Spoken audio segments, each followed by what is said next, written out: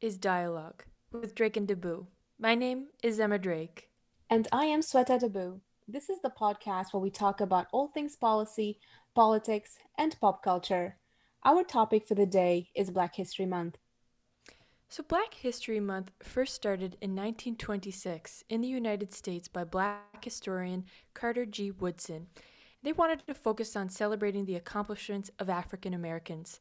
Now, February specifically was chosen as the month to celebrate Black history because of two prominent figures. The first, an anti slavery and women's rights activist, Frederick Douglass, and former U.S. President Abraham Lincoln, who fought to end slavery in the United States. Now, both these individuals celebrated their birthdays in February. Looking at Canada, it's in December 1995 that Dr. Jean Augustine, who was the first Black female MP and cabinet minister, when she championed the establishment of Black History Month in Canada by putting forward the motion that this House take note of the important contribution of Black Canadians towards the settlement, growth, and development of Canada, the diversity of the Black community in Canada, and its importance to the history of this country. This motion carried unanimously. Hmm.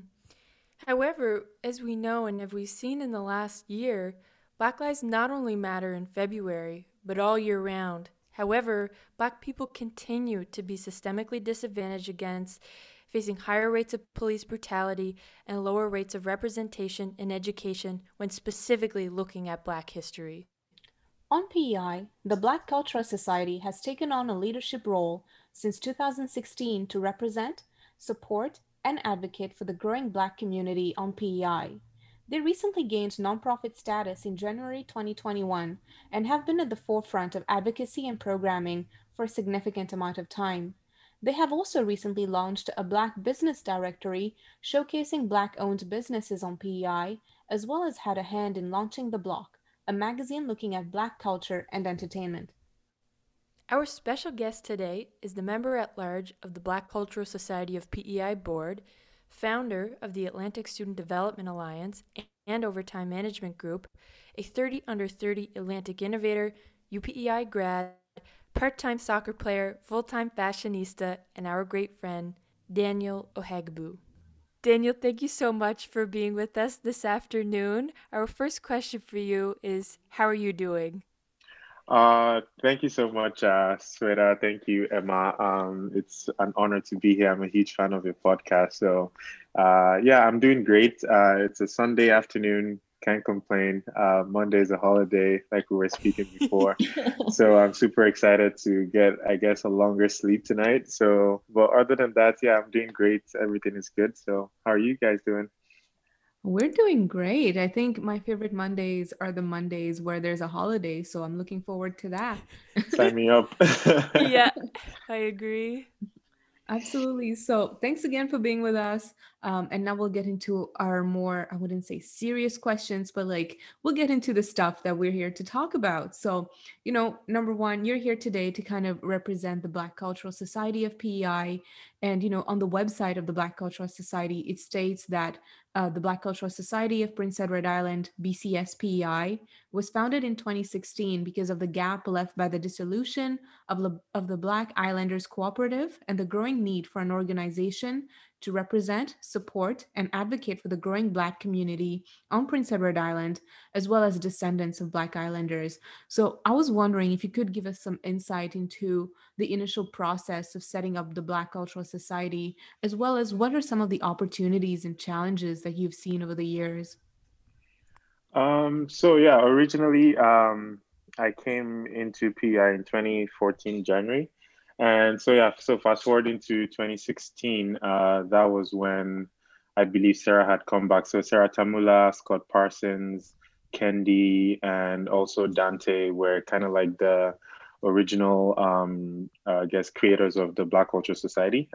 Again, looking at the gaps that you had highlighted earlier on. And yeah, so the focus at in 2016, then I was still at UPI, was kind of like again using like leveraging Black History Month, to create programming events to, engage in dialogue, to create some form of like support and, again, just do what they could do at that moment and eventually begin to grow capacity. So internally, I believe Sarah left the island and then came back and moved back to PI with her family in 2018. Mm. So again, there was kind of like that gap where nothing was happening, no one was hearing from the Black community, no organization again to represent the Black community and to engage with events programming for the Black community. So since Sarah had started something earlier on, it was just kind of like since Sarah Scott and Candy had started something earlier on, it was just kind of continuing on that level. So I believe then she reached out to a series of other community members within the Black community as well, and I was included at that time. So we started having recurring meetings in 2018. So we started having recurring meetings, trying to plan for the next Black History Month, trying to plan for the organization, trying to, I guess, rejuvenate the organization back to where it should be. So that was kind of like the preliminary foundation, or I guess the backstory of that. And then, so that was where I came in, CJ came in, Tamara came in. So Mm. again, like it was a bunch of us that came in, but then the meetings started happening recurrently, and then, like then it then became us four in that sense. Mm. And then it was again, we were a volunteer board, like just again taking the time out of our day, resources, and whatever we could do to set up like events for Black History Month. And again, like there was expertise, like within the organization as well to access partnerships and stuff like that too. So Mm. yeah. Yeah. Well, it's evolved so much really from that initial inception in 2016. I mean, so Hmm. much in terms of, those initial board members and now new board members such as yourself. It's really, I think, come a long way. And we know Yeah. recently Black Cultural Society was incorporated and received that nonprofit status in January 2021. And of course, Tamara Steele, an icon here on PEI, and everyone recognizes it and celebrates. She became the first ever executive director of the Black Culture Society. And as you had mentioned, prior to this, prior to 2021, and from 2016, it was totally volunteer run. So this Mhm. was a really big shift. Can you describe to us, what does that incorporation mean, and what does that mean to have Tamara as the first ever full-time executive director, and how does this impact the organization and the essential work they do? Geez, great question. It like yeah, the shift was it's amazing, right? Like it's amazing because like as a volunteer board, we did a lot, and there was only as much as we could do, and that's kind of like how I Yeah. would put it, because again, you're a volunteer board, you have like your full-time jobs, or your full-time job, you have your family, you have like so much else going on with life and stuff, but you're also trying to create time to work on this organization. And then there's something about like not being I guess incorporated as a non-for-profit, where like there are also limitations to opportunities and resources that you can access as well. Mm. But again, we made due of what we could and to create the best we could at that time. So there was a lot of challenges in regards to capacity with a volunteer board, but again, like the team is a dream team. Like the board you see, it's a dream team. We are a big family, and if CJ is gonna hear this, he usually calls us the raggedy team, the raggedy team, because one way or the other, we just come together to make it happen, right? And yeah, so having Tamara as the ED was and is a no-brainer. Tamara is a force to reckon with, and Yeah. like with her passion, enthusiasm, her joy, her compassion to serve the community and to bring people together and to make things happen, is like her vision is just like it's amazing to see. So as an organization, it's very satisfying to see, and especially for looking at Sarah, looking at Scott, looking at Candy, the pioneers of this organization. I know like it was a very emotional process. Like our strategic planning process was very emotional. Our when we eventually got our status as non-for-profit from a cooperative, and when Tamara finally became the ED, like there was a lot of emotions across the room, just Yeah. because again, seeing this organization come from like, where it came from, like the Yep. origination of what it was before, to an actual organization that, like now has some capacity to now create more and do more and grow more as an organization. Like, yeah, it was a very emotional process, and thinking about it now, like I'm getting goosebumps actually. So Me because I too. could I could relive that moment every day. And yeah, but yeah, like it's great to have the capacity that we have now. Like 2020 happened, like the killing of George Floyd, which inspired a lot across the world globally.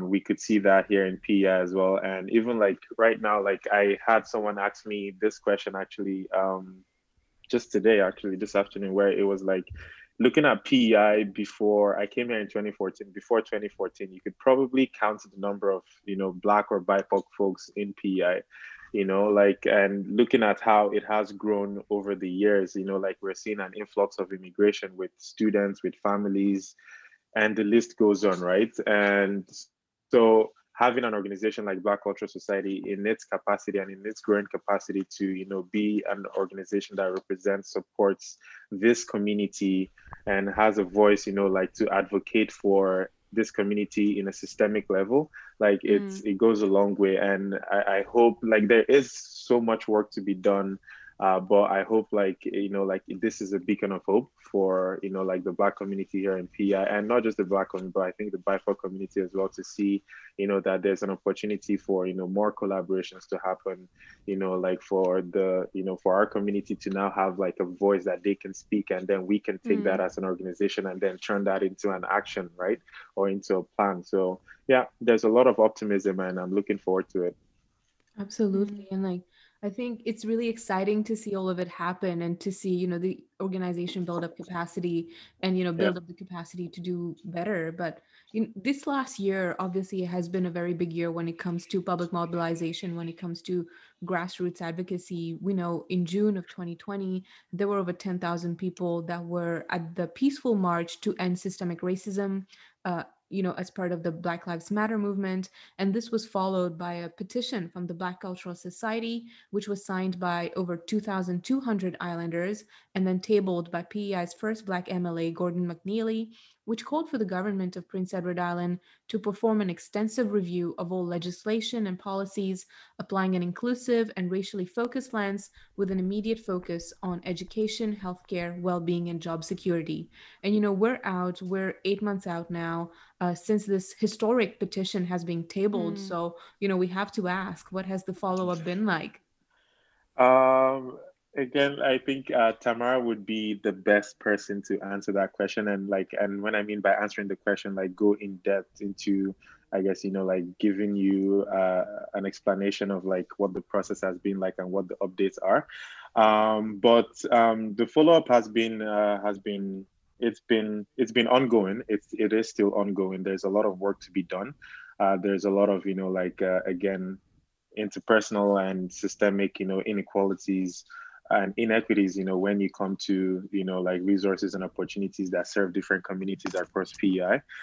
So the follow-up is still in process, and there's still a lot of work to be done in that sense. Again, it's one of those things where, after the submission of that petition, the conversation started, and like the conversation is still ongoing, but some things have been or I would say like some things are kind of like in motion, but not where we would like it to be. And again, Tamara would be the best person to speak on this. But also, there has been a lot of distractions with other things coming up that the organization has to attend to. At that time Yeah. too, we had to leave some things behind to focus on our strategic plan, and our Yep. strategic plan took us, I think, about 3 to 5 months to complete. So again, it's still ongoing, but I believe, yeah, Tamara would be the best person to provide like an in-depth analysis of the progress so far. Hmm. Awesome. Absolutely. And initially, when this petition was tabled, we identified education, healthcare, well-being, and job security as being some policy areas that the Black Cultural Society was asking government to act on. So, do you find that these policy areas are still very much relevant today? Is there any new policy areas that you think could be advocated on? Oh, geez, there's a lot. uh, there's a lot. Like when it comes to, I guess, advocacy and like policies that do affect like the Black and BIPOC community. There's a lot that still has to be done. And again, like personally, and I speak this personally, and Rome wasn't built in a day, and we may not be able to Mm, achieve all of this in a day, but I am hopeful that we will continue this conversation.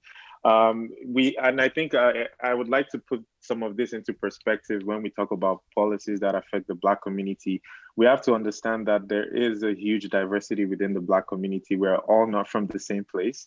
So absolutely. many people make that assumption that like, you're Black, then you're all from the same Mhm. spot, but we're not from the same place. We have folks from the continent of Africa. We have folks from the Caribbeans. We have folks from PEI, North America, like other parts of Canada who are here as well. We Mm, have folks from the US who are here. We have like different identities of like, the Black identity that are here, right? So again, like the systemic inequalities and inequities, they interact and they intersect with these yeah. different identities. So when we are advocating for policies and for reformations or for additions or for subtractions, like we are advocating because they are intersecting identities within the Black community, and Yes. some policies are not favorable to international students, but they are favorable to like Canadians who are still Black and still enjoy so again, so that's kind of like where those advocacies are coming. So as an organization, there is a lot of work to be done, and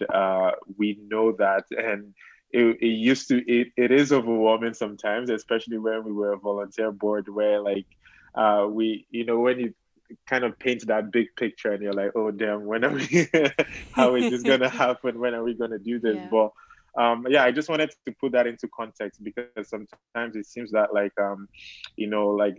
like I've heard, and I've also like have people ask me that like like why is it like it seems that like the Black community is always asking for too much, or always trying to like but again, like there are different intersecting identities and different peoples within the Black community, and we all don't experience it the same way, right? So yeah, Mm, Mhm. mm, well, the work is ongoing, I hope.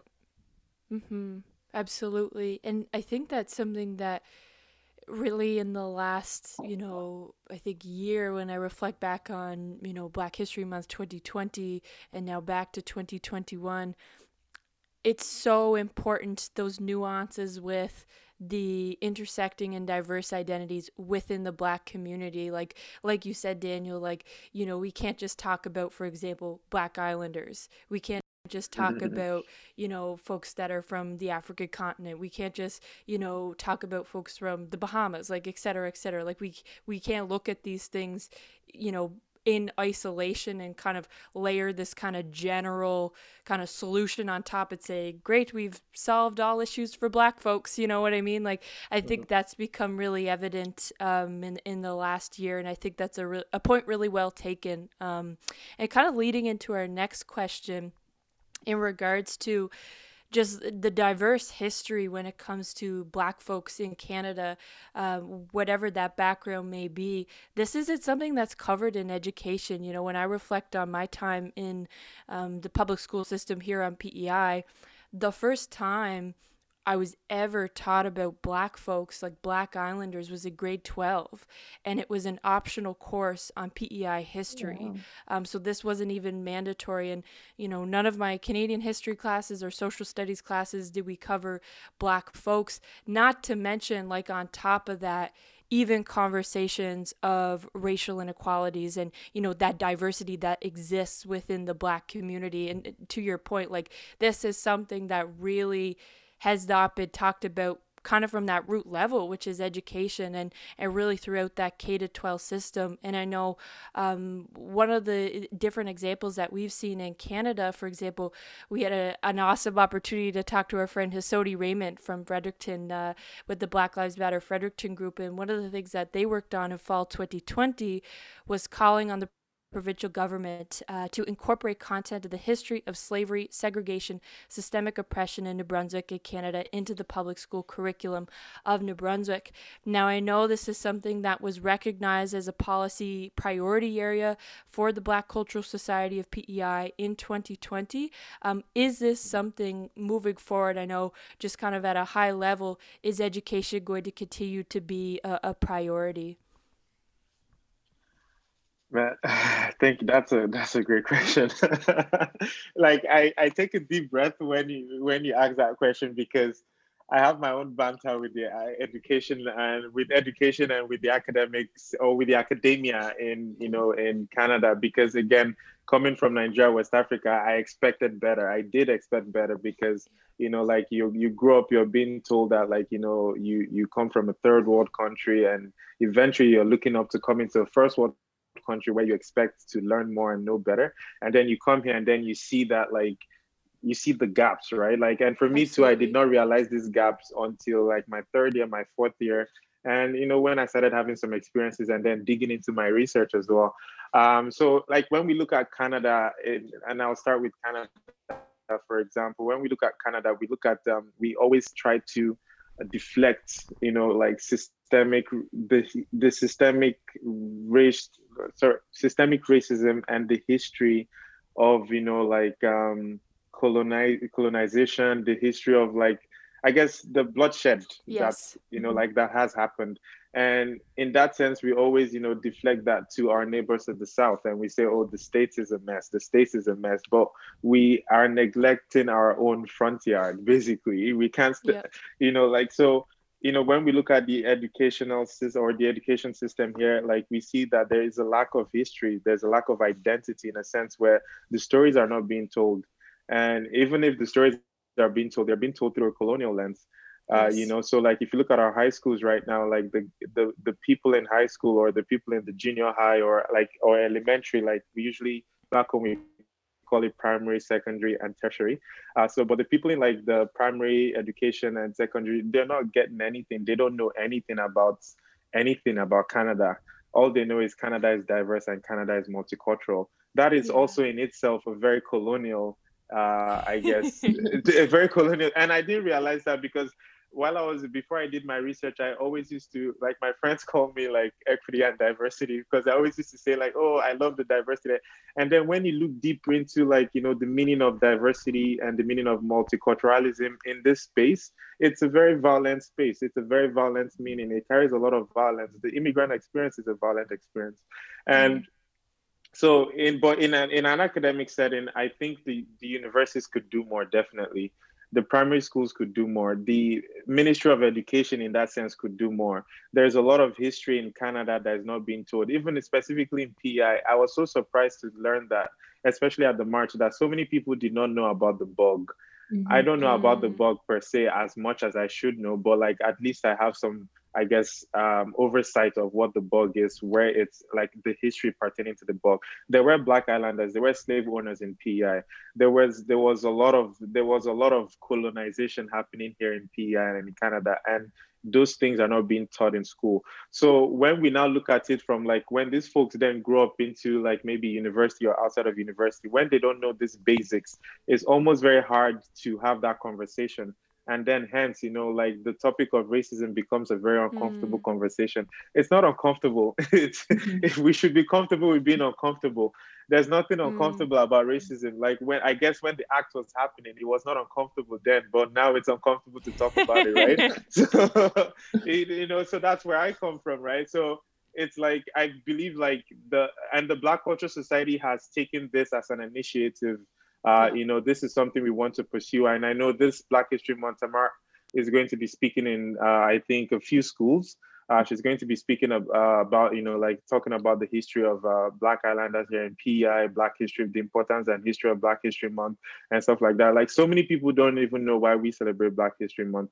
So many people don't. And sometimes too, I used to be pissed that like, like Black History Month is this month where the media looks for one Black person, puts a picture, and then everyone is like Black History Month. I used to be pissed at, like, I still am in a sense, but like again, we don't know why we're doing any of this. And because we don't know why, that like it's very hard to even look for progress or look Yep. for a way to educate, or it's because people don't even know why they should know this. People don't. So I believe that it's so important, and this is something that we should definitely encourage.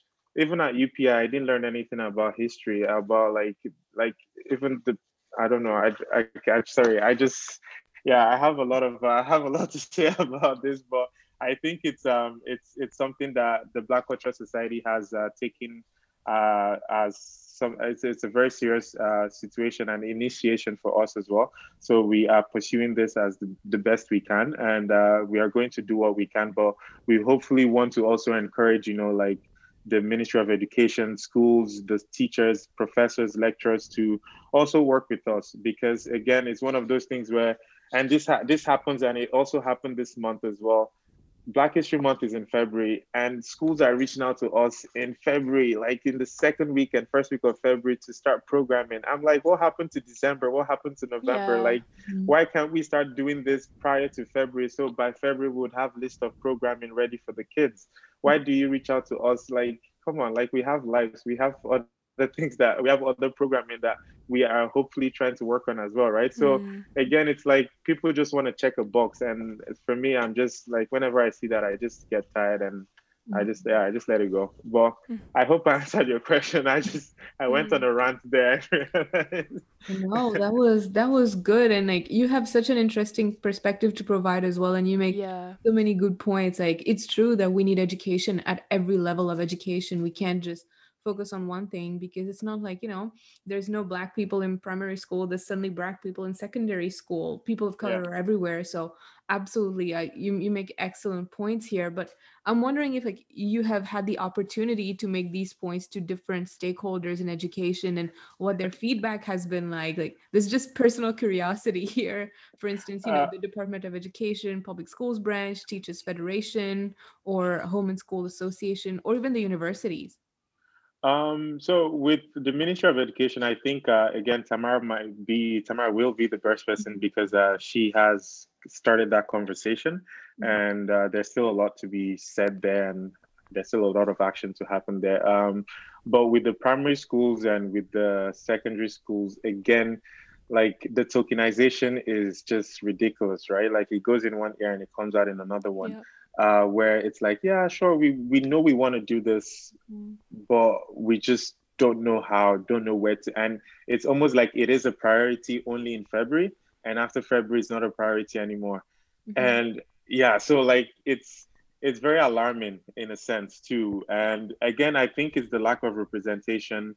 And when I mean when I mean representation, I just don't mean one Black faculty or one Black teacher. No, I think it's a lack of representation, a diverse representation in those positions of power, those systemic positions, like the faculty positions in UPI or Holland College, the primary schools. Like how many lecturers or teachers do they have that are even from the BIPOC community, right? Like it's that lack of representation, because again, if it doesn't affect you, then why should you care, right? That's kind of like the mentality we have as humans.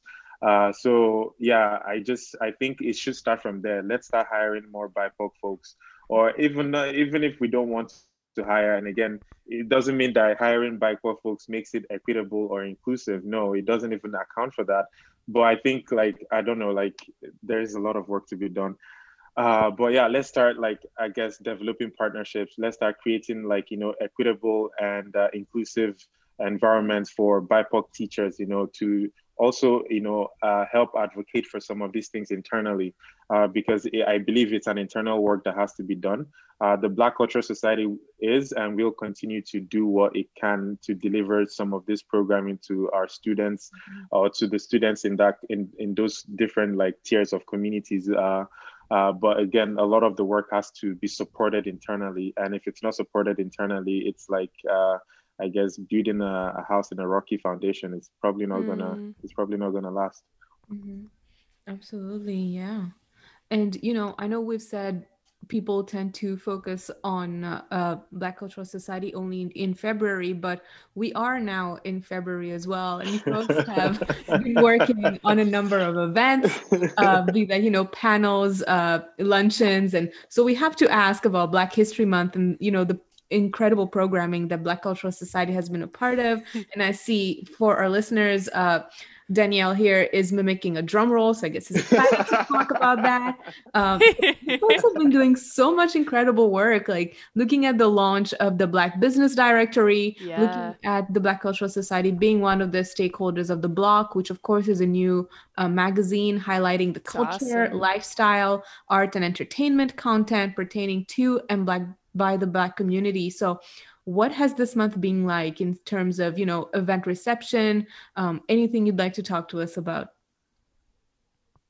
The month has been great, and again, like so much applause to Tamara, the board, and volunteers again for all their tireless work and everything. But the month has been great, like for us, seeing kind of like what we've done in the past. For us, we want to not just focus on Black History Month, which is February, but want to see how we can at least start something through February and then keep that going, keep that Yep. ongoing, right? So the month has been good with like a lot of events and activities. Partnering with UPI Holland College, to create like panel discussions, trivia nights for BHM. Like having the women's luncheon, the men's luncheon, having a few elder talks happening as well. It's a bit tricky again because of COVID. COVID has Yeah. made some of our programming and events a bit challenging, and we were not able to, because this year we were like, we're gonna go all out, and then the pandemic happened last year, and then we're like, oh damn, you have to turn it down. Some of the things are virtual, while some of the things are limited capacity, but we're trying as much as we can to live stream the events that we can live stream. So those have been going well. But again, the month it is a busy month. The dialogue or the theme for the month is Black Heritage, celebrating Black Heritage for the culture. And I think this ties into our discussion earlier, where we want to celebrate the culture and, again, I guess, celebrate the different identities that make up the Black community here in PEI. So that was kind of like the purpose and essence of the theme, is to highlight the different, identities and the diversity that make up the Black community here in PEI. So, but events, things and programming have been great. It could be a bit overwhelming in a sense, but nothing the Raggedy team can handle, right? Yes, that shout outs for CJ there now.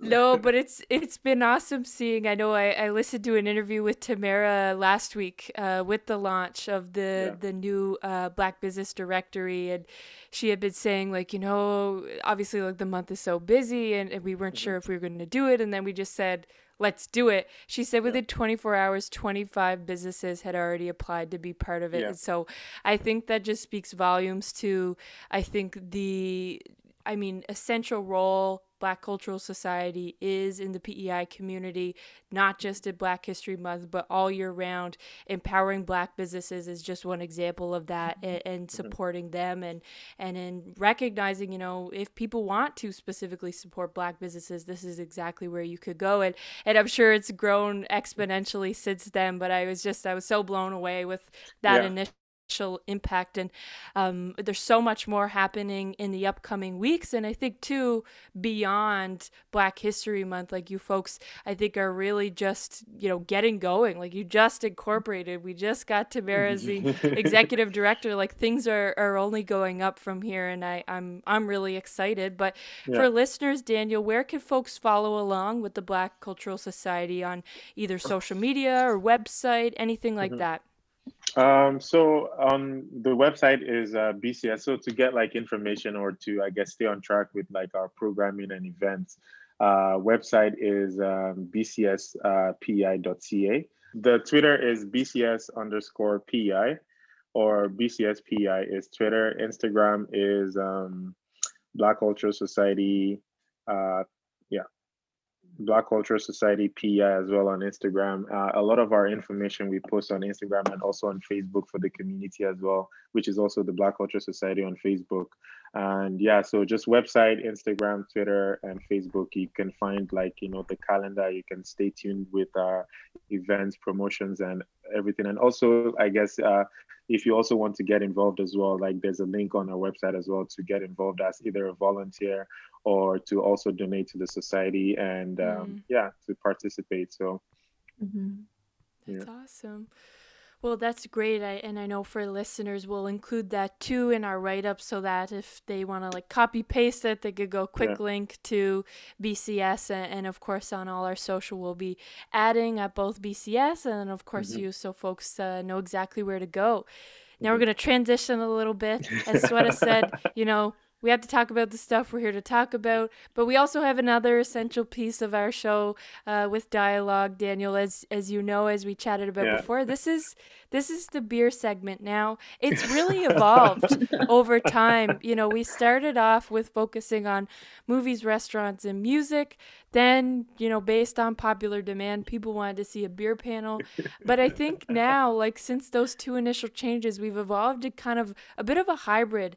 And so for listeners, just so folks know, we're going to allow guests really just to share whatever they want. As I say, one of my favorite examples is one of our former guests, Hunter Gaindo, who is a chef at the table. He had recommended a vinegar pie. I thought that was so unique. And so, we just want to encourage people to, share whatever they want to share. We know not everyone drinks beer. It's not everyone's cup of tea, and that's okay too. Just share whatever you want. So now, Daniel, as our special guest, we're going to hand things over to you. What would you like to share or recommend to Dialogue listeners?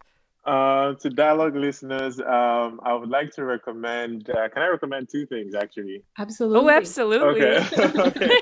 The first one is check out Orez Bukateria. So for your for anything for your, I guess, West African Nigerian food, check out Orez Bukateria. She's on Instagram at Orez Bukateria on Instagram as well. And you can also check out Mama McKenna as well. She cooks at the farmers market as well, out of Africa, every Saturday and I think some weekdays as well. And she also cooks, she also preps at the market, the one close to Access PI. Riverview? The Riverview Market, the Riverview Market. And with beer, I'm a huge Heineken guy, but I'm currently falling in love with the Lone Oak, the new, what's it called again? I'm just trying to pull it up here. The new Fixed Link. Lone Oak Fixed Link. I am in love with it. So shout out to Lone Oak and Jared Murphy and the guys over there. So I think that's kind of like my recommendations or my tips. So try them out. Orez Bukateria out of Africa and Lone Oak. Super dope and super local as well. So always supporting local and great food and great drink and always a good beer. Mm-hmm. Absolutely. Love it. This is in the many months that we've done this is the first time anyone has mentioned Heineken. So I think congratulations. Oh man. Absolutely. So I can go next. I'm going to recommend Upstreet's Mango and Pink Guava Sour. So this is part of the Acres Barrel series. And the reason why I'm recommending this is because I actually have a new diffuser in my living room right now, and I accidentally bought mango scented oil to put in that. So I'm sitting in my living room and it smells like mango, and I'm thinking of the summer, and that beer goes perfectly with that kind of vibe right now. So Mango and Guava Sour is my recommendation. It's very tangy, it's very rich, it's very good. Wow. I thought you were going to say you put the beer in the diffuser by mistake. God. I thought that's where that story was going. I thought you were going to say, and it smells great also. Maybe I'll try that someday and then hit you up and let you know how that went. Yeah. No, definitely.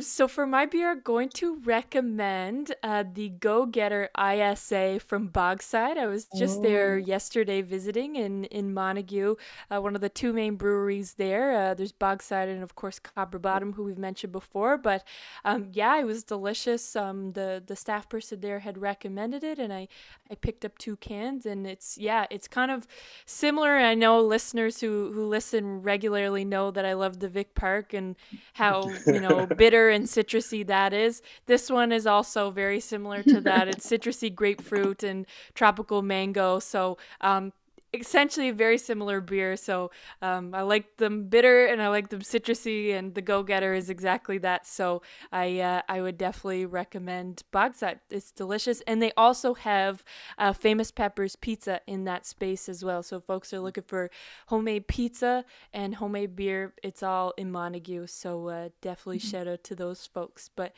yeah, Daniel, this has been a slice. Thank you so much. Is there anything you want to add before we sign off? Um, Again, I guess stay cool, stay jiggy. This is one of this is one of the first podcasts I've ever, I guess, been in, and I'm going out with a few recipes and beers that I'm gonna try next week. So Hey. I'm a huge fan of this platform, and thank you so much for what you are all doing. And again, like I guess, just trying to encourage our community here in PEI to set an example. We are so small that we can make it happen here and hopefully inspire the rest of the country to, always, take time to, love thy neighbor as thyself and, take Mm, time to learn about each other, take time to listen to each other, take time to, I guess, share, act, and hopefully come together as a province and as a community to create some very dope stuff over here. I think there's so much mm. potential and opportunity for good things to happen here. So again, spreading the love, stay cool, stay jiggy, wear your mask, be safe. Well, that was very beautiful. I'm really reflecting on that. We started off, laughing, and then it became very serious. But it was a very beautiful message, and from both of us, Sweat and I, it's awesome to be able to chat with you, Daniel, and be able to showcase the awesome work of BCS, and just I think it's our honor, really. And yeah, we're very thankful that you took the time and we'll be able to showcase this. So thank Thank you. you all. thank you so Thank you. All right. much. Have a good day. You too. Bye. Bye. Bye. Thank you so much, Daniel, and to the Black Cultural Society of PEI for chatting with us today. This was an absolute honor to have this episode, and we also look forward to chatting with Executive Director Tamara Steele in the near future to discuss BCS further. Our music, as always, is by the incredible Shane Pendergast, and very excitingly, he has a number of shows coming up over the next couple of weeks. First of all, we have Saturday, February 20th, where he'll be at the Merchantman Next Door Lounge from 5 to 7 p.m. Then we have February 24th, 2021, where he'll be playing with Josh Langell at Evermore Brewery from 7 to 9 p.m. On the 26th, you can find him from 6 to 9 p.m. at PI Brewing Company, and finally, on February 27th, he'll be at the Beer Garden between 3 and 5 p.m. Definitely check out those shows of Shane's. He's got new music coming up and definitely worthwhile going to see and to listen. Now, if folks want to keep in contact and keep up with the great work of the Black Cultural Society, as we chatted about today, not just in the month of February, but moving forward, check out bcspei.ca. That's their website, bcspei.ca. On Facebook at Black Cultural Society PEI, on Instagram at Black Cultural Society PEI, and Twitter at BCSPEI. So that's their contact information, and definitely subscribe, like, and follow them on each of those platforms to keep up to date with their great work. Absolutely. And they also have a calendar of events for Black History Month on their various platforms. So definitely check those out. Stay warm, stay safe, everyone. This has been Dialogue.